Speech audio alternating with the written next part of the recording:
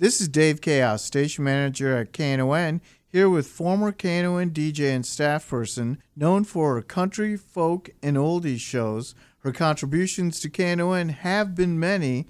She has a voice listeners recognize in an instant. Dottie Webb, known on the air as Ranger Rita. Rita, thank you for joining me for this KNON History podcast, Ranger Rita's Story. Let's start with the music. You have played very different types of music while you were a DJ at KNON. What kind of music did you listen to growing up?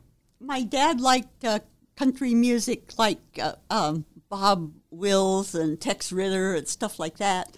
And my mom was a classical piano player and played lots and lots of Mozart. And then I thought that was all great until I was about 14, and I heard a Buddy Holly record, and the rest is history. I have been a sucker for 45s ever since.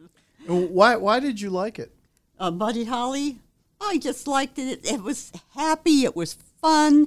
I don't know. It wasn't something that you had to do to, make the teacher at school happy or, anything like that. It was just good, fun music. And it didn't have bad words or anything in it. Once in a while they'd say he could really go to well, and that's how they wouldn't just say that back then. Do you remember which Buddy Holly record it was that you first heard? Which song it was? Let's see. It was Oh Boy and Every Day. They were both, and then Peggy Sue was the other one. Every Day and Peggy Sue, I think, were back to back, and Oh Boy was by the Crickets, but it was really Buddy Holly. And I really just liked the way it sounded. It was catchy. You could sing it, and like that. Where did you grow up? In Phoenix, Arizona, far, far west Texas. How did you get to Dallas? Well, I got married, and my husband got a job at TI, and the rest is history, as you say. It's okay. just I've lived here since 1967. And that's interesting. That's how I got to Dallas. What? I got married. My wife got a job at TI. Well, that's the way it goes. Exactly. Yeah. How did you first hear about KNON?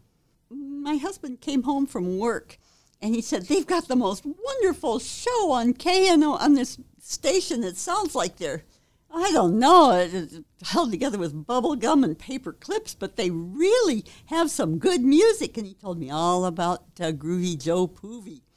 And I wanted to listen to it, but at that point in time, our kids were like, 12, 11, around in there, and they didn't want to do their homework. And so every day after school, they had to do their homework first, and then we could play and have fun. Oh, Mom, come on, And so I never listened to the radio until finally the younger one was a lot more serious about school. And so he would do his homework, and so then I got to listen to it it was the Super Roper Redneck Review is what it was all the way through there. And I'd listen to that, and I just loved the music, and I was hearing music that I hadn't heard since 1974, 75, when I think it was KDNT, and also, who had Peck and Penny in the morning? Was that K-Hat?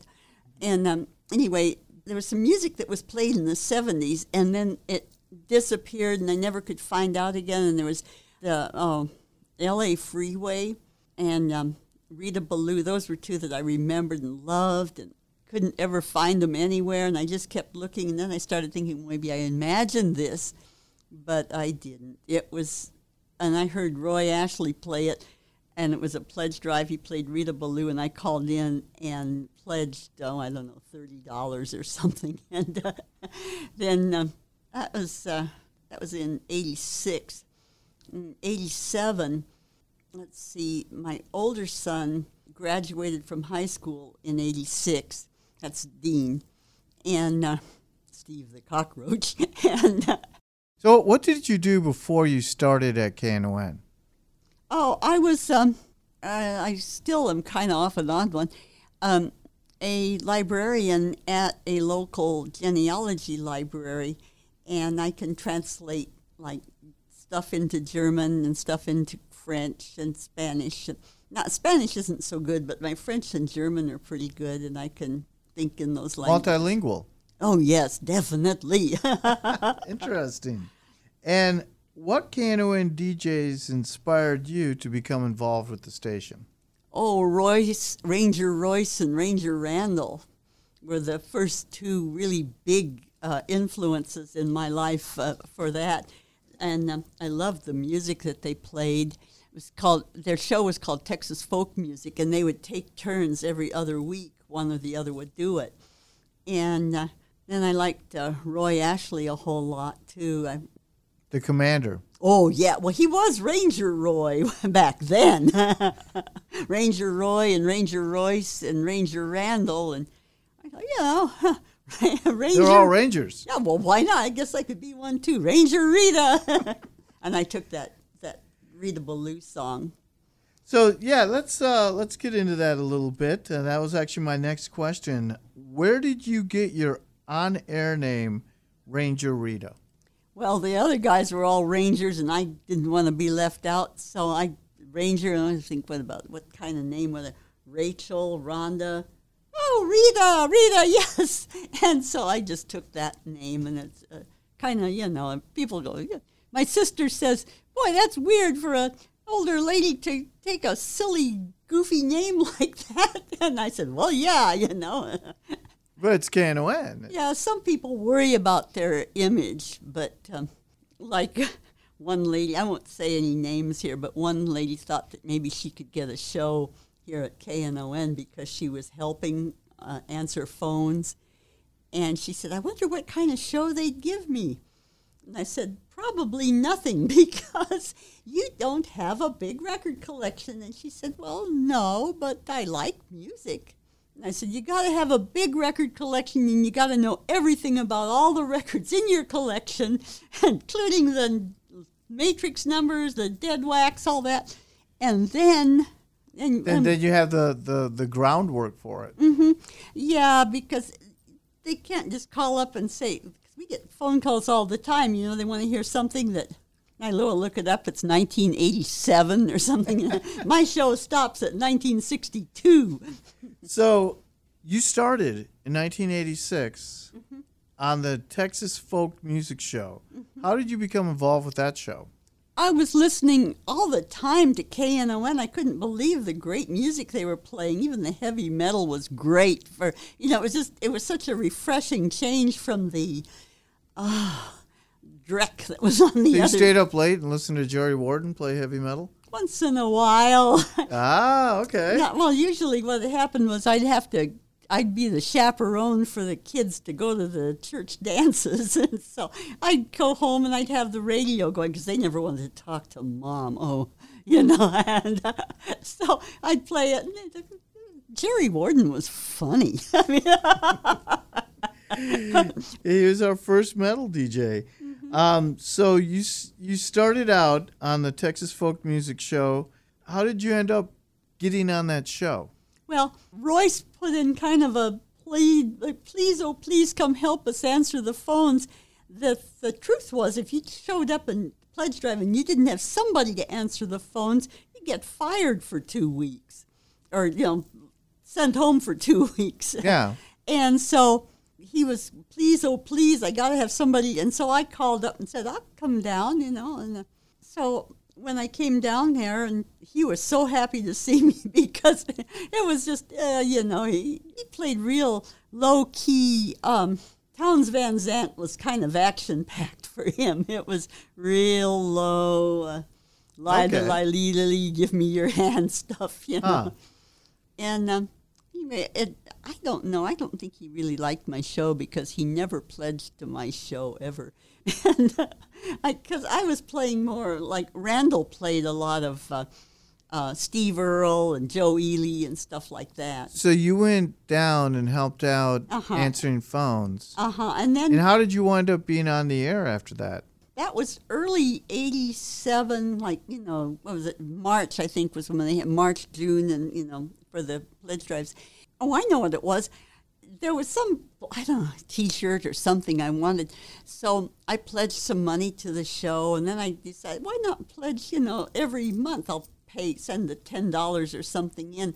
And so I did that for a while, and then I'd also call him up and say, because I'm a real record junkie, and I'd call him up and I would say stuff like, have you seen that new Guy Clark album out yet? It's, so-and-so. So he told me that was probably the real reason they gave me the show, was because I knew the kind of music that they were playing, and I wasn't always asking for, Megadeth. So what happened to Ranger Royce? How did you inherit the show? Well, Randall and Royce both were bankers. And it was weird. And they didn't, let anybody know that they were bankers exactly, but that's why they would trade off so that they wouldn't be absent from work. And they couldn't always do the show. And finally, one or the other of them got a promotion, and they couldn't possibly have just one guy do it because it was too much. And so they said, well, would you like to do the show? And I said, sure, So you started out doing folk. Mm-hmm. And that's when I met you. You came down there one day to answer phones on... Charlie Doe Park show. I think you showed up. You showed up on the Texas Folk Music Show. I don't know if you answered and stayed or what, but you were there. And that's how I knew who you were. So where did you find your music for the Texas Folk Show? That's something that I've done all my life, except just recently I haven't done it anymore. But hanging around at record stores on Saturday afternoon.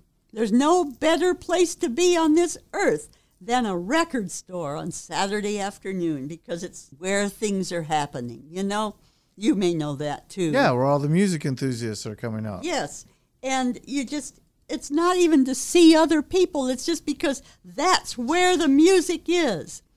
And so I got it. I guess most of them are closed now.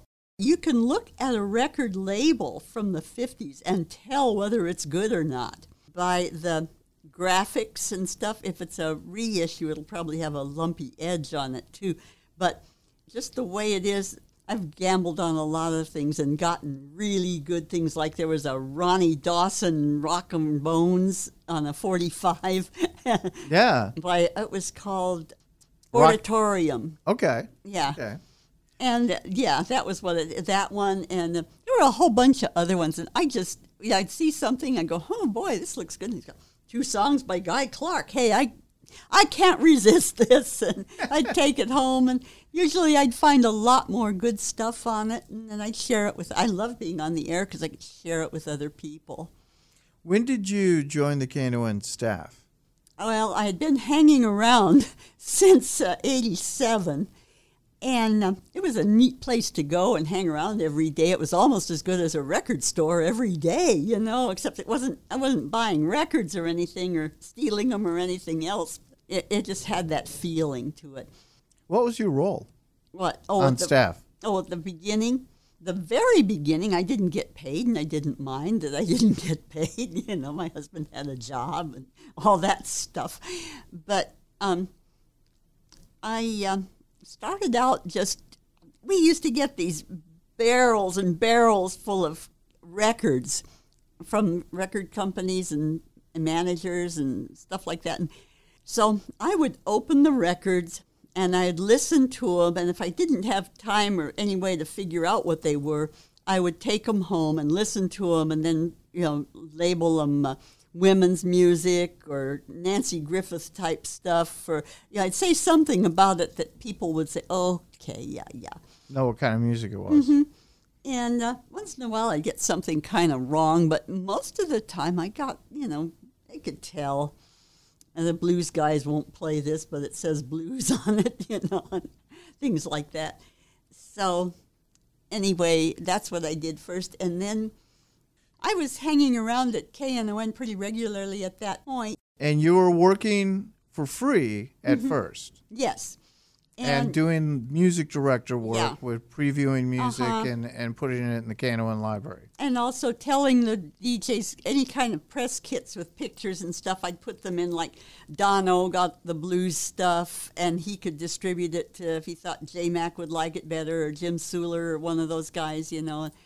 That I did that with everything. So And Jim Suler, local blues musician, well-known blues musician, he was a blues DJ at KNON. yeah, 11 to 1, I believe, was his shift. And then we hired Mitch Palmer, to do the next Okay, the one. Mitch was also a blues DJ. Yeah, it was 1 to 4 or blues a.m. musician. Yes.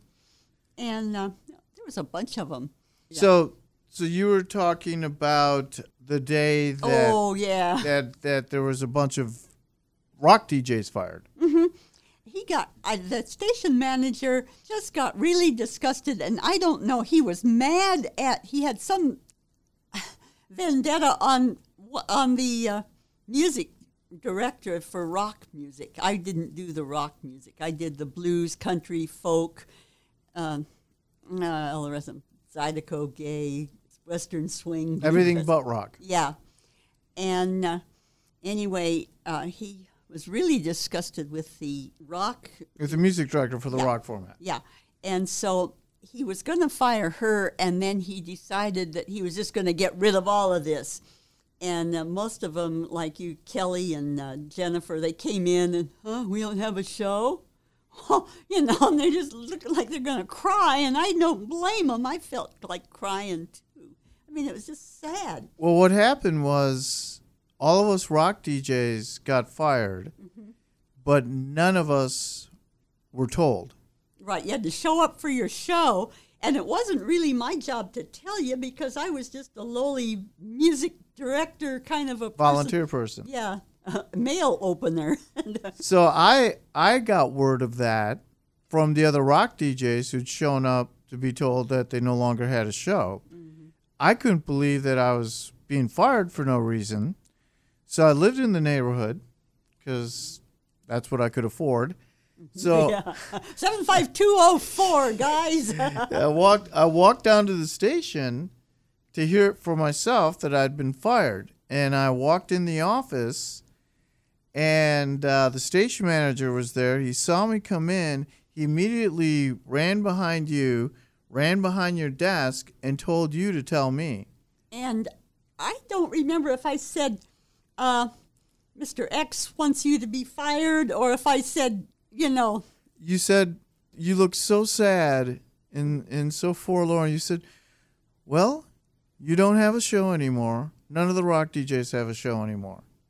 And do you remember what I said? No. Keep my number. You'll need it. Boy, that was prophetic words.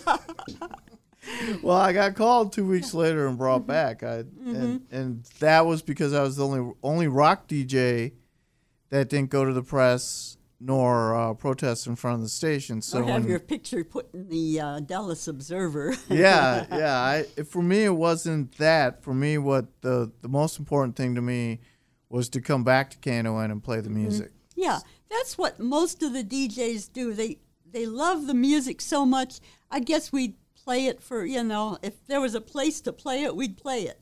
And it's not like, how much money am I going to get? Do I get a vacation every year? No, you didn't get none. None. It didn't make any difference. It was fun. And that's the thing about working at KNON. The rewards working here are so great. The emotional rewards are so great that you don't mind again $100 a week, you know. That's what I started out at. Yeah. Oh, you were supposed to get commissions. Commissions. Yep. Yeah. Can you tell us, once you were on staff, what a typical day was like? Oh, I'd walk in. We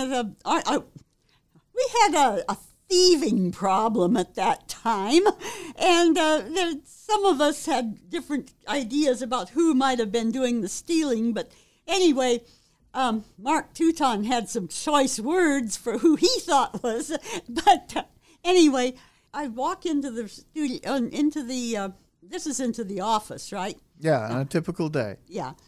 And there were a whole bunch of awful desks in that building. They were really awful and old and had splinters in them because they were solid wood. There's none of this Formica stuff like you got contact paper. Wow, And so anyway, I'd walk in and we had this terrible stealing problem. Everything would take up legs and walk if you didn't keep an eye on it.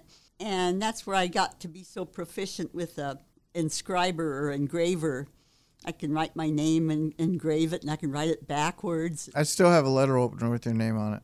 Oh. No, you don't, because that was a sterling silver one that I was using. No, it says the killer robot. Oh, okay. The typical day, though, is I'd walk into the room, and usually the phone was ringing, and I'll answer it if I feel like it, because I always had this great big box of junk that I'd carry with me and have records in it, and I'd have headphones and water, maybe a sandwich, stuff like that. And so I'd put that down in the makeshift area of the desk that I used for it was a knee hole kind of a desk. And so then the phone would start ringing, and pretty soon, Marcia, I got to tell you about Marcia. I love little Marcia. She was so sweet. So cute. Everybody liked her.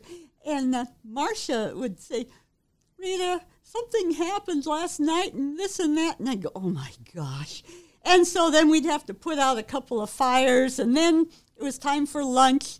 And if you went down to the Burger King on the corner and got a hamburger, for a Burger Doodle hamburger, what do you call them? Whataburger? No, not Whopper. Whoppers. Oh, yeah. Get a Whopper, and you set it down on your desk, and you better keep your eye on it, because if you didn't, you'd pick it up, and it'd be a cockroach. It'd be infested. I did some research on cockroaches while I was working there, and Scientific American was not interested.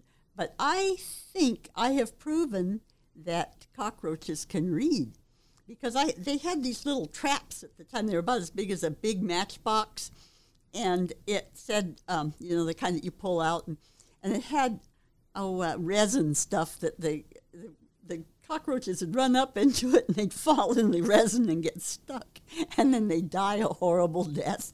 And so, anyway, I got the little box, and I wrote on one side, girls, girls, girls. And I've made an arrow for that side. And then the other side, I put free beer. And, there was only one cockroach who fell for the free beer. It was a great big jumbo cockroach. And all the other little cockroaches all wanted the girls. And I've proven it. The Scientific American didn't want to. I don't know. They didn't respect your research. No. Well, what was your most distinct memory of working in the first KNON location, the infamous White House of East Alice? Wonder who's going to be listening to this.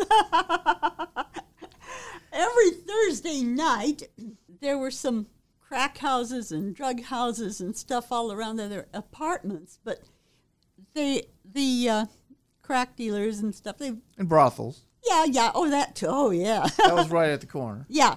And anyway, so there were all these interesting people.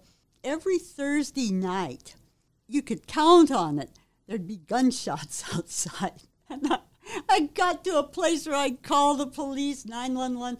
Hi, my name is Dottie Webb, and I'm at, I had the phone number memorized. There's an extra, whichever number you're dialing from. And I'd tell them the number, and then I'd say I'm at 4415 San Jacinto, and there were gunshot sounds outside. And I don't know. I don't care if you come and tell me the outcome of it, but I do want you to know that something got shot. And I'd always say, hi, this is Dottie Webb, and I'm calling about the gunshots. It's Thursday night. Yeah. And I got to where I would just, that was always kind of fun. I don't know. Yeah, I remember that now that you bring it up. I remember trying to encourage you to just not bother.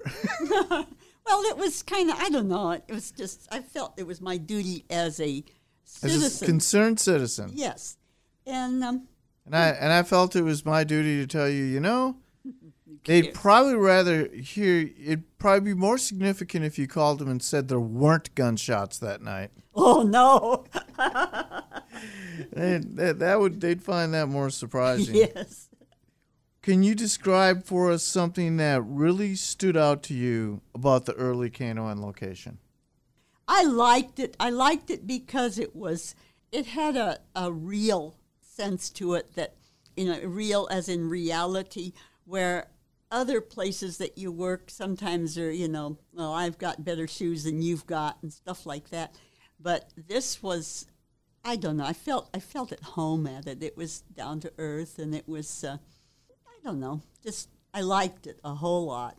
And when we moved to Maple, I wasn't in on the move to Maple, but I was there the last couple of years, and that, I don't know, it kind of was a letdown because there weren't any, cockroaches and weird stuff, and there was, the bathroom at the old White House, it was so bad. It had a little lock on the door, one of those little slider locks on the door. Don't ever forget to set that when you go in there. I'll never forget, I had one of our DJs, one of our metal DJs. He was heading out, and I went to talk to him. He's like, man, I got to get going. I'm like, what's the hurry? Well, I'm heading down to the club to watch a show tonight, down to the punk rock club. Mm-hmm. And I got to go to the bathroom, and I absolutely won't use the bathroom here, because the bathroom at the heavy metal club is in better shape. Oh, gosh. And I thought, I've been in that bathroom there. They don't have any stalls, just an open toilet and a couple. It's like, that's kind of like a jailhouse bathroom, but it's better than, okay. Oh, that bathroom was so nasty. Yeah. Let's go on to the next. So, I always told people that when we moved out of the White House in East Allis, the stories that were commonplace on a day-to-day basis would become harder and harder for people who were not there to believe. Mm-hmm. Do you have any story like that? Well, the one about the cockroaches, although that could be my imagination there, but the people falling down the stairs, they had this staircase, gee. And Craig Taylor, Nightman, said one time that there was one particular DJ, I won't say her name, but she was impaired a bit. And he said every time he'd see her go up those stairs, he'd pray that she'd make it to the top and not fall. It was really bad. You had a saying about a Guy Clark tape that you said during your show. Mm-hmm. What was it? I'm broadcasting out here from Ranch Road 13, where it's illegal to drive. Oh, yeah, on Ranch Road 13 was the name of the street. And it's illegal to drive out here without a Guy Clark tape in your car. Kind of dates it because they don't have tapes at all anymore. Yeah. Well, that's. What were some of the most interesting people you ran into while at KNON? I can tell you a couple of boring ones, but I think most of the people I met there were interesting. Even a couple of fairly boring ones whose names I will not say. I get sued bad. But, even the ones that were kind of ho-hum were still interesting, good to talk to, and fun. How did KNON staff person and country DJ Trevor keep the electricity on at KNON? I don't know. He didn't pay the electric bill. I did finally pay the electric bill, but I don't know. Climbed the pole. Oh, really? He climbed the pole and bootlegged the electricity. Oh, no. Oh, I didn't know that. Trevor didn't tell me a lot of things either. Well, maybe it was better that you didn't know. There's a lot of things we didn't talk about. Yeah. So we worked together on the KNON staff from 1992 to 1994. I'd like to thank you for your support when I started and helping me understand the ropes. Mm-hmm. KNON did not offer much training. It was show up and sink or swim. Did you receive any training when you started? No, they mostly just said, they didn't train me all. Pat Avery came in and helped me. The first show I did, he showed me how to run the boards and stuff like that, and how to rewind the tape a little bit so it would cue nicely. And he showed me a bunch of stuff like that, but there wasn't any real, look, if anybody comes in here, or anything like that, do this, do that. No, they wanted me to keep a list of all the records we got. I did that. Keep track of all the flyers and stuff that came with the records. But So when you got hired on staff, what were you hired to do? oh yeah, yeah. Now I remember. It was I was supposed to be like the bookkeeper, and Liz wanted some help. Liz was the Acorn person, and she wanted some help because she was overseeing the radio station and Acorn, and it was a big job, and so she kind of was getting rid of some of these little jobs. And so I was hired to keep the books and write the payroll, not just payroll, but the budget. Okay. And Okay. so I had to write all that stuff out, and she would tell me what to write checks for, and I would go through some of the stuff like the money we owed on that tower rent, that was one, and there were some other things that there were some other. Who was the station manager at the time? Oh, when I first got started, Jeff Murray, Okay. and then after Jeff came Mark. One of KNON's early DJs, Ranger Randall, whom you mentioned earlier, remembered your time on staff as bringing physical cleanness and orderliness to the offices and studios. You were there when I started, so the example had been set. How did you find the studio and the offices when you started, and how did you bring physical cleanness and orderliness? Well, first off, it's kind of a second nature with me, but I walk into some place where everything is just, I always called it dirty socks and last night's pancake batter for just, So you gave a lot of DJs their first start. Many are still with KNON. Is there any DJs that you brought on that left an impression on you? Well, Frank Joseph is one. He does the Jewish Hour. And Lefty, his brother, Frank Joseph is also righty. He's Lefty's brother. And Lefty does the country oldies show. And, Marcia is one I really, really remember fondly. I was old enough to be her mother. She was the same age as Steve the Cockroach. And I said to her one day, I could have been your mother.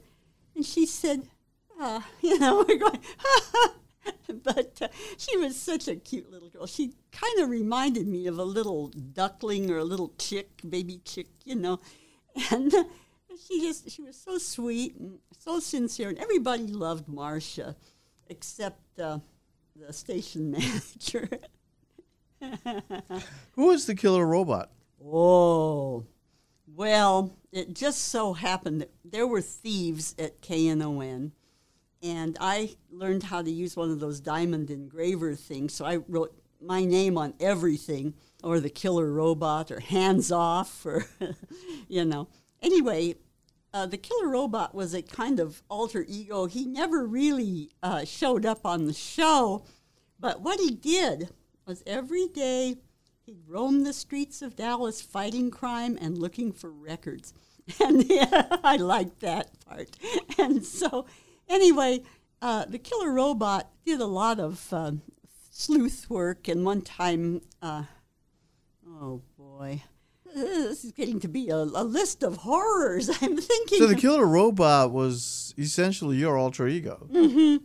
Yeah. And that's the name you took to make enforcement memos and put warnings on things to don't take these things, The killer says robot. The killer robot. And I had a rubber stamp that had little funny computer-looking letters on it. Yeah, and So you've mentioned her a couple times, but let's address it head on. Who is Marcia McGee, and what was her role at KNON? okay, well, I guess I'll tell you everything. KNON had a motto that we were going to be the voice of the people, and we were going to have news and information kind of shows, and kind of like, what was that, Amy Goodman or something like that, So that's what Liz was kind of hoping for. And so she was looking around at all of our programming and noticed that we had all kinds of stuff, but we didn't have a public affairs kind of a thing. And so she went poking around, and she hired a little 22-year-old girl from, I guess it was Michigan State or somewhere around in there, and she was from Flint. And Marcia came on. First off, Liz told me about Marcia, that there was a new woman going to come in and do the news and public affairs, and I was kind of going, oh. And I mentioned it to a couple of people, and they all said, what's this going on? Yeah, because they were all into the music. Yeah, huh? They were all into the music. Right. And not the talk and the news and public affairs. Yeah. And at that point in time, I was still not working for money. And so I was feeling kind of like, they're going to pay her and they're not going to pay me. Oh, well, And I just kind of, I felt more not wanted or not needed than I did jealous or anything like that. So Marcia walked in that morning, the morning that she walked in, and I saw her, and I thought, oh, she is such a cute little girl. She looks like a little chicken, a little duck. And so I got to know her better, and I got to talking to her and everything. And then the station manager blew up all over Liz's office. He said, why are you hiring somebody? We can't pay the people we've got here. And Liz was trying to talk some sense into his head, and he wasn't having it because he was right. We didn't have money to pay for something because the news shows never really made money on Pledge Drive like the music shows did. So anyway, Marcia, though it turned out she helped a lot with the she helped with like substitute rock DJ kind of thing. And she also helped. We had a women's show at the time. It was a lesbian women's show. And that she helped with that a bunch. And she helped the gay guys with their shows. And she helped, her favorite one was that Jack. Remember Jack? I can't remember his last name, but he was the Monday night DJ from 11 to 1. And he was young like she was, and they were cute little, two of them. And so anyway, but she would help a lot, and she always was there to answer phones for Pledge Drive. If you showed up and didn't have anybody, she'd go in there and help you. And I would do that, too. So she was hired to do news, and sounds like she ended up doing pretty much everything else, too. Mm-hmm. She did she got a housing show. This was back when the RTC, the Resolution Trust Corporation? Yeah. She got some underwriting on that, and she hired somebody, Marcia and Liz hired somebody, that was that Debbie or Deborah. Anyway, they hired her, and they had her do a lot of the talking about, you can go down here tomorrow and bid $5 and, that kind of stuff.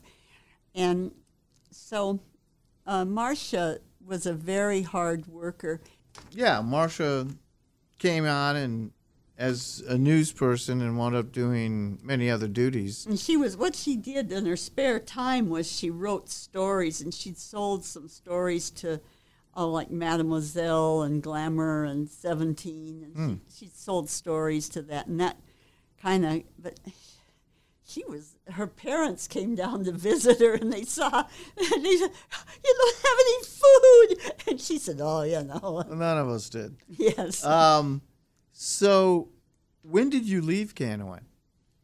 It was like April 14th, 1994. I think it was a Saturday.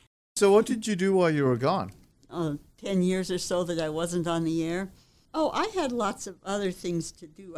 I got really involved with the genealogy library at our church, and I did a lot of stuff, just church kind of things, and making casseroles for sick people and that kind of stuff. When did you come back? In March of 2011. The first Saturday in March 2011. And why did you decide to come back? Why did you want to come back?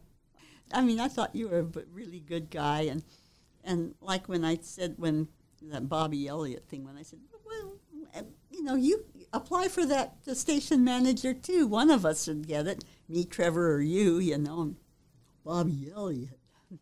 So, tell us about the radio show you started when you came back. It was, I had been doing that show since, that was one of the fill-in shows from when the Magic Time Warp show. Yeah, when the station manager had fired all the rock DJs, and there was a big gaping hole there from 9 p.m. to 11 p.m. on Tuesday night, I guess it was, and I could find people for most of the other ones, but that particular time slot I couldn't. And I said, well, I looked around, I got some rock and roll oldies, the 50s kind of music. I like that stuff. I got a whole room full of it. And so I just, I'll do that, and then we can talk about it and argue about it later. And I cut the date off at 62 because I think that's the last good year, and I have mathematically proved it.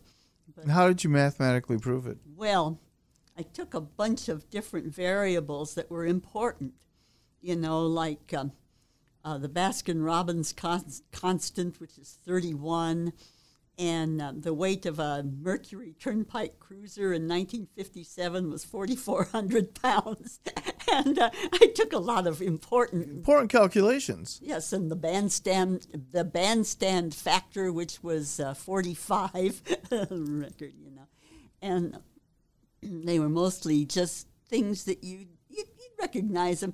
It was on my website, and something happened to my website, and so it was a culturally relevant combination. That book that there it is. Yeah, it was more than that. It was French Headlights Glossary. I think it's at the very beginning. Oh, yeah.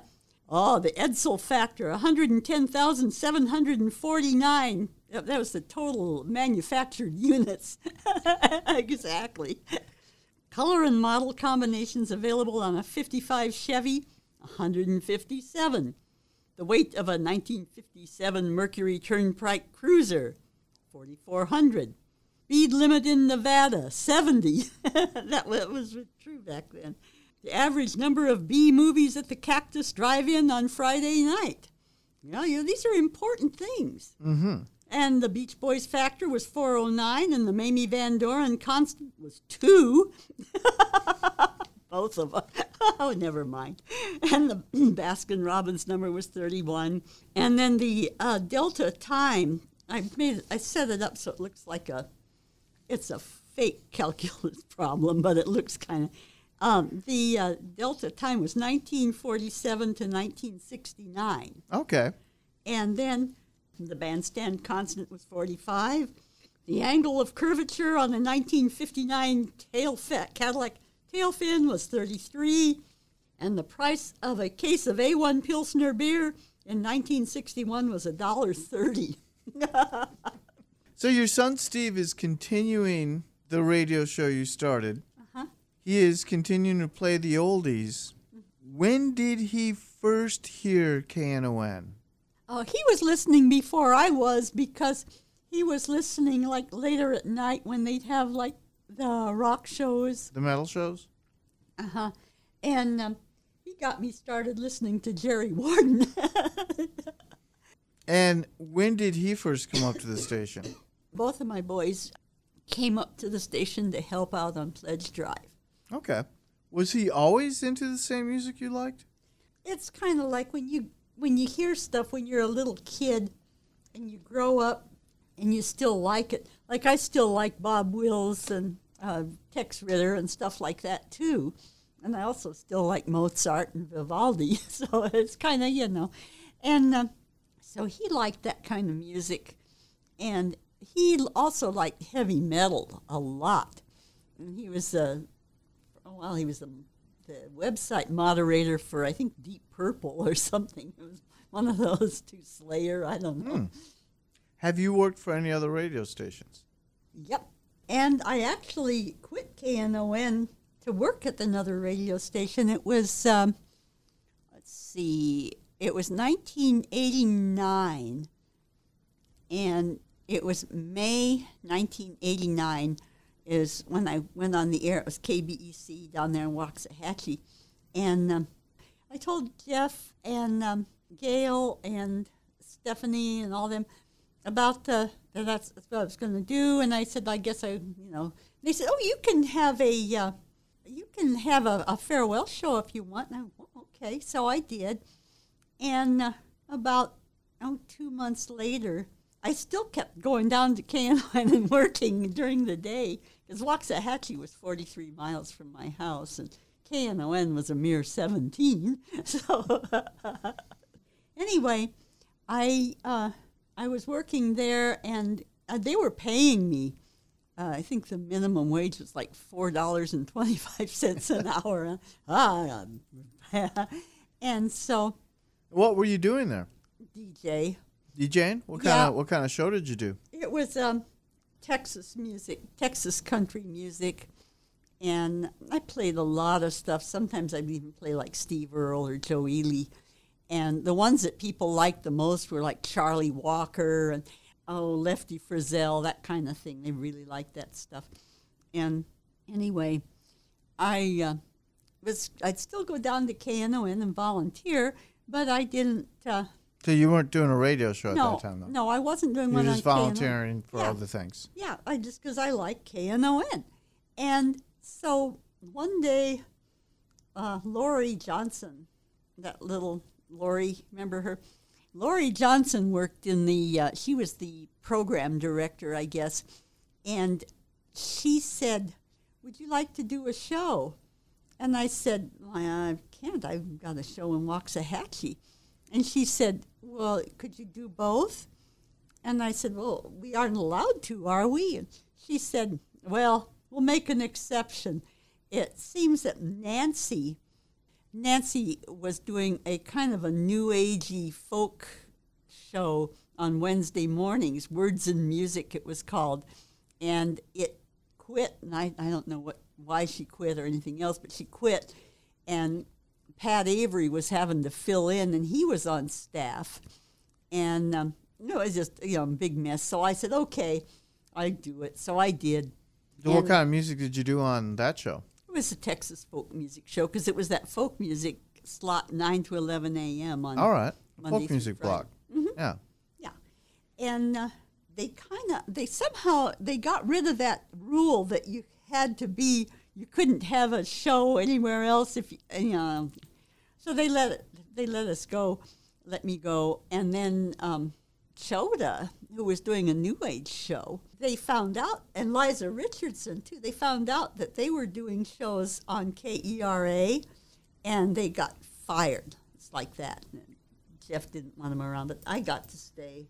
I was happy that I did, but And what's the highlight of your radio career, being on the air? I liked my radio career mostly every week. Being on the air? Yeah, I really enjoy it, I've quit because, recently I'm not really up to it anymore as far as the energy level, but I really, really just like being on the air. And are there any listeners that would call in that you particularly remember? Oh, yeah. You remember Robert? He had a kind of a high-pitched voice, and he was feeling really bad that people sometimes thought he was a girl and stuff like that, and he felt real bad. And one day, well, this was kind of a highlight of one day, I got a phone call in the office, and it was an older man, and he said, "Can I talk to Ranger Rita?" And I said, "That's me. This is I," or something like that, you know. And he said, well, he was Robert's father, and Robert was in a rest home in Buckner area somewhere, and that he had lost his Ranger Rita his KNON T-shirt. That's what it was, because he had taken it off, and the ladies that cleaned the room just swooped everything up, and they took his KNON T-shirt, and he's just beside himself that he lost his KNON T-shirt.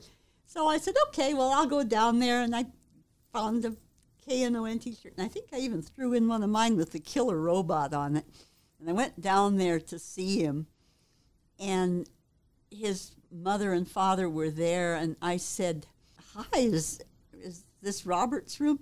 And he goes, "Ranger Rita!" He was so happy. And so I gave him the T-shirts. He was just, oh, wow, wow, wow. Nice. Yeah. There were a bunch of people like that I did. William Blankenship was another one of those that he called in a lot, and he liked my show a whole bunch. And he liked the country show. Robert called every show day and night. You know, he was, I don't know. So were there any other callers or any call in specific that you still remember? I remember lots and lots of people from KNON. I really do. So were there any artists that came by the station that you met that you can remember? I remember lots and lots of them. I remember I gave Guy Clark, he was at Poor David's one night, and I gave Guy Clark the telephone number of the station, and I told him that somebody might like to do an interview with him if he'd like to call in. So about 2 weeks later, he calls in, and he wanted to talk to me, and oh, wow, Guy Clark wants to talk to me, gosh, and I answered the phone, and I was trying real hard to be cool, you know, I'm going, yeah, and you know how that goes. And I talked to him, and he's real taciturn. He very, very abrupt with words, you know. Yep, nope, I don't know. I hung up from him, and I felt like I just had been stung. He was so, yeah, no, yeah, okay, sure, and then I found out later he autographed a record for me that I brought it in. I said, "Would you autograph this?" And he said, "Sure." And he writes, "To Ranger Rita, thanks, Guy Clark." And I thought, yeah, you know, thanks for playing my record and all that. So anyway, Guy Clark would come down and hang out a lot. And whenever he's in town, he'd come by and visit. And Guy Clark was one I remembered, and Walter Hyatt was one I remembered too. What do you remember about Walter Hyatt? He came down to be on my show one day, and I interviewed him, and we talked a little bit. And then he saw that I had, he was Uncle Walt's band, was his band, and he saw that I had a couple of his records there, and he grabs them, and he starts looking, and he says, "What? What's this yuck?" And I had written that. There's a song called "Georgia on My Mind." I hate it. And I hate Ruby, too. And I had written yuck after both of them. And he goes, I said, "Well, I don't like those songs. Look, I like these other ones." And that wasn't the best thing I should have said. So he was miffed that you had wrote yuck next to his songs. Two of his songs that I didn't like, but I liked the rest Did you of the ever album. dream when you wrote that on that record that he would actually see it? No. Not only that, but I always made notes on the records of, like, watch out for the surprise ending and, you know, things like that it would help me be a better DJ. So then I said, yuck, you know. Oh, well. Yeah, that meant you didn't like the song. Yeah. You know, and there's some other songs named Ruby and Georgia that might be okay, but not those two. Do you remember any other artists? Oh, Richard Dobson used to come up there a lot. And Wes McGee. I always enjoyed interviewing Wes McGee. And usually Roxy Gordon would bring him up there. Were you there when Simon the Diamond brought Selena by? Oh, yes. Just a little girl. And she was so hard to get along with. That might be a way to say it. You know, she could have been just frightened out of her mind in that awful house. And Yeah. Well, Simon would always make her come by when she came to town. And yeah, I don't imagine that our radio station looked anything like a lot of other radio stations you may have been visiting. Mm-hmm. Yeah. Remember the time Simon the Diamond fell through the floor downstairs? No. Oh, gosh. Simon the Diamond was kind of heavy, you know.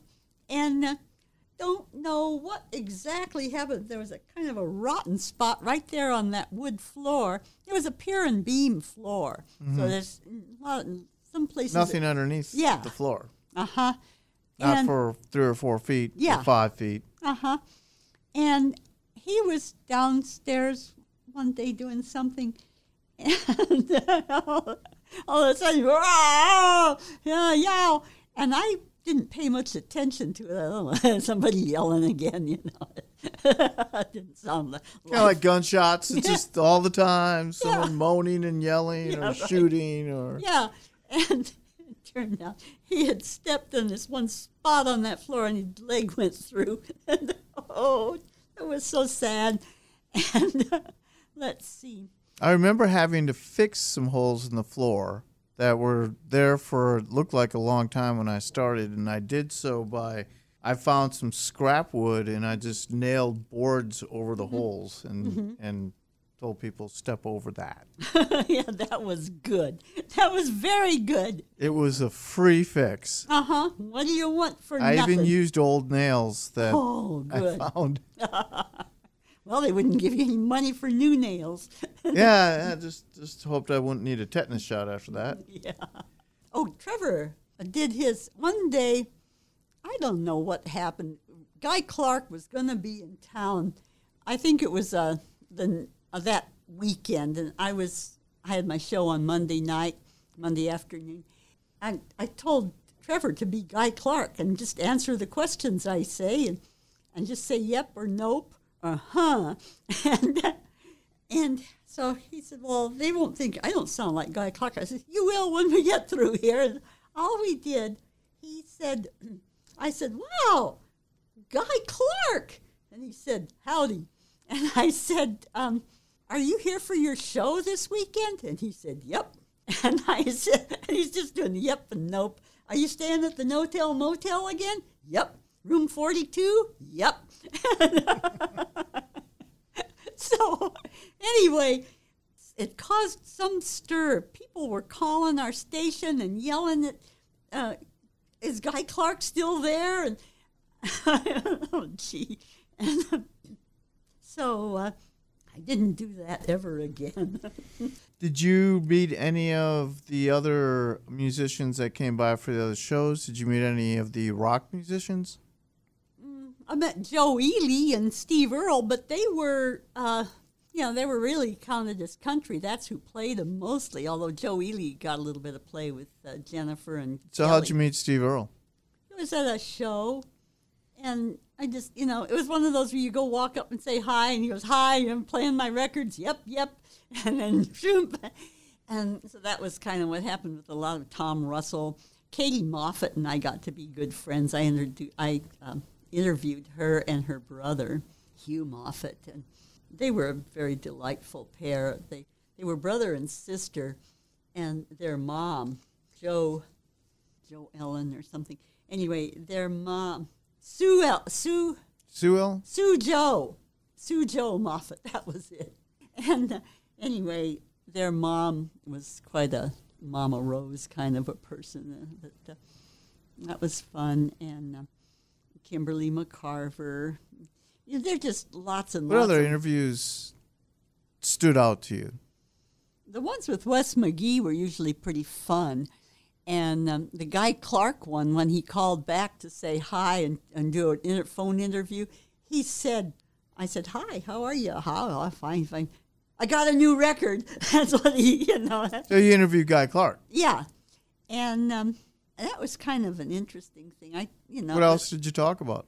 Talked about the new record. I said, how is it going to be different from the other is it going to be different in any way from the other records that you've done? And he said, no drums. See, he's a man of short words. And let's see, I interviewed, Townes Van Zandt. Oh, wow. Yeah, Townes was a funny one because one night I was out running around in Austin, and we ended up at the outhouse, I think, down there on the drag. And I said, he said, I don't know. Oh, I know. He came up to me and said, hi. And I said, hi. And he said something, and I said, do you know who I am? And he said, yeah, you're Ranger Rita. And I said, yeah, you're right. Yeah, how'd you know that? And he says, it was so funny. I know it was a put on. And I had this jacket with this real long fringe on the arm, and he's rubbing that, and he says, do you mind if I play with your fringe? And I said, yeah. And he said, I'm not in it for the fringe. And I said, oh, geez. It made me laugh, and whatever mood might have been, it really sounded. So Townes came by for an interview?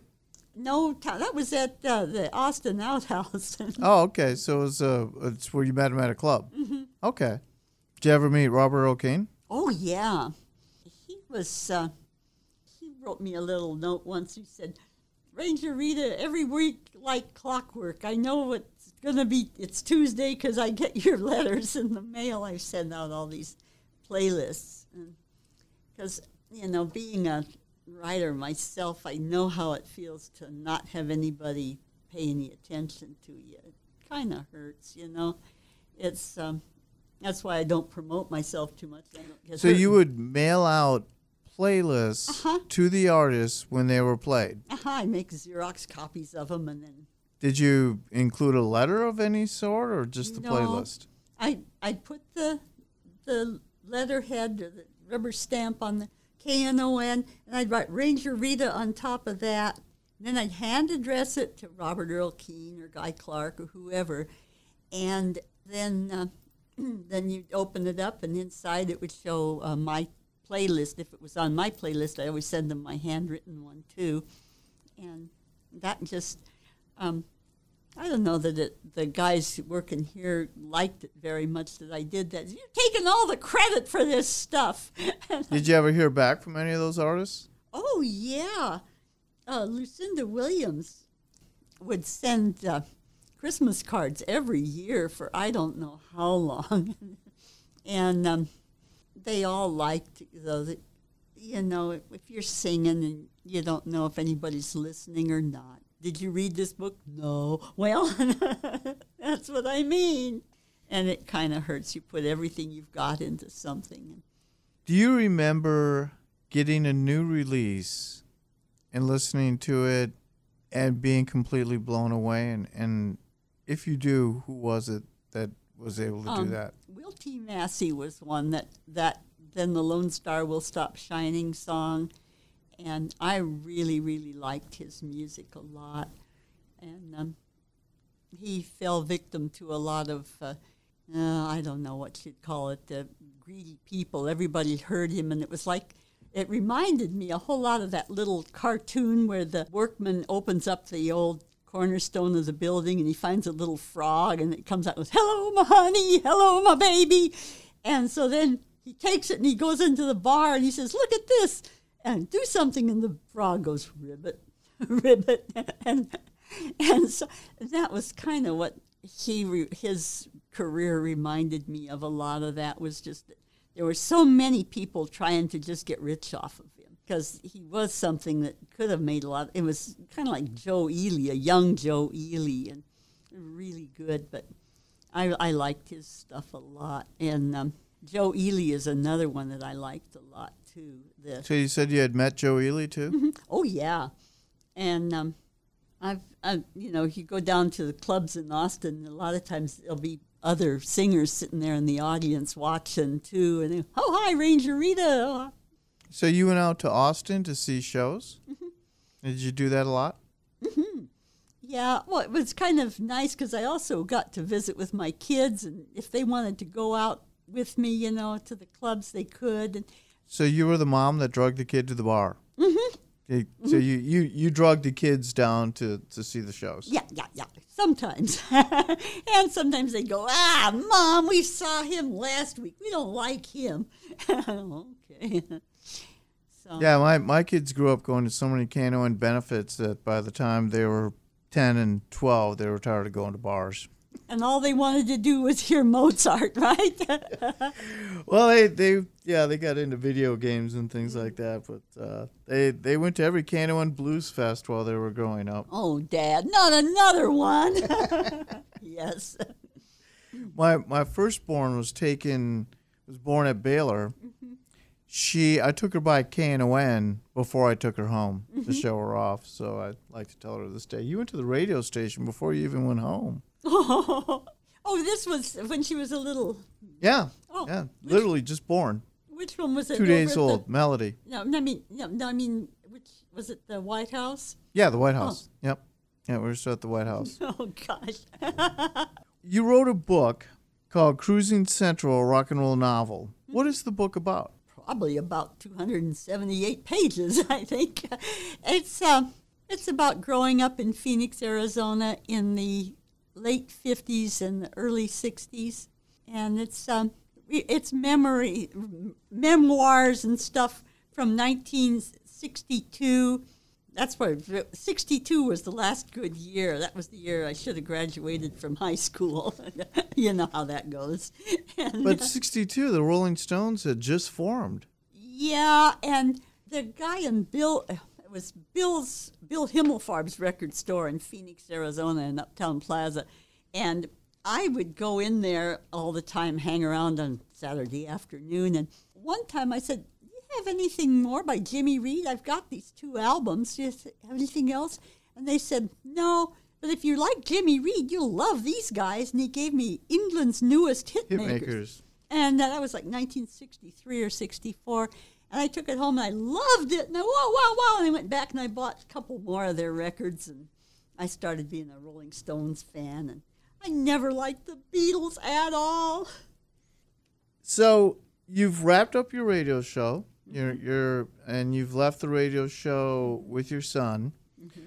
Do you plan on doing any other type of programming or anything more from here? Or I told him I'd be here for an emergency phone answerer, or for if everybody's out of town or has COVID or something, I'll come in and do the show.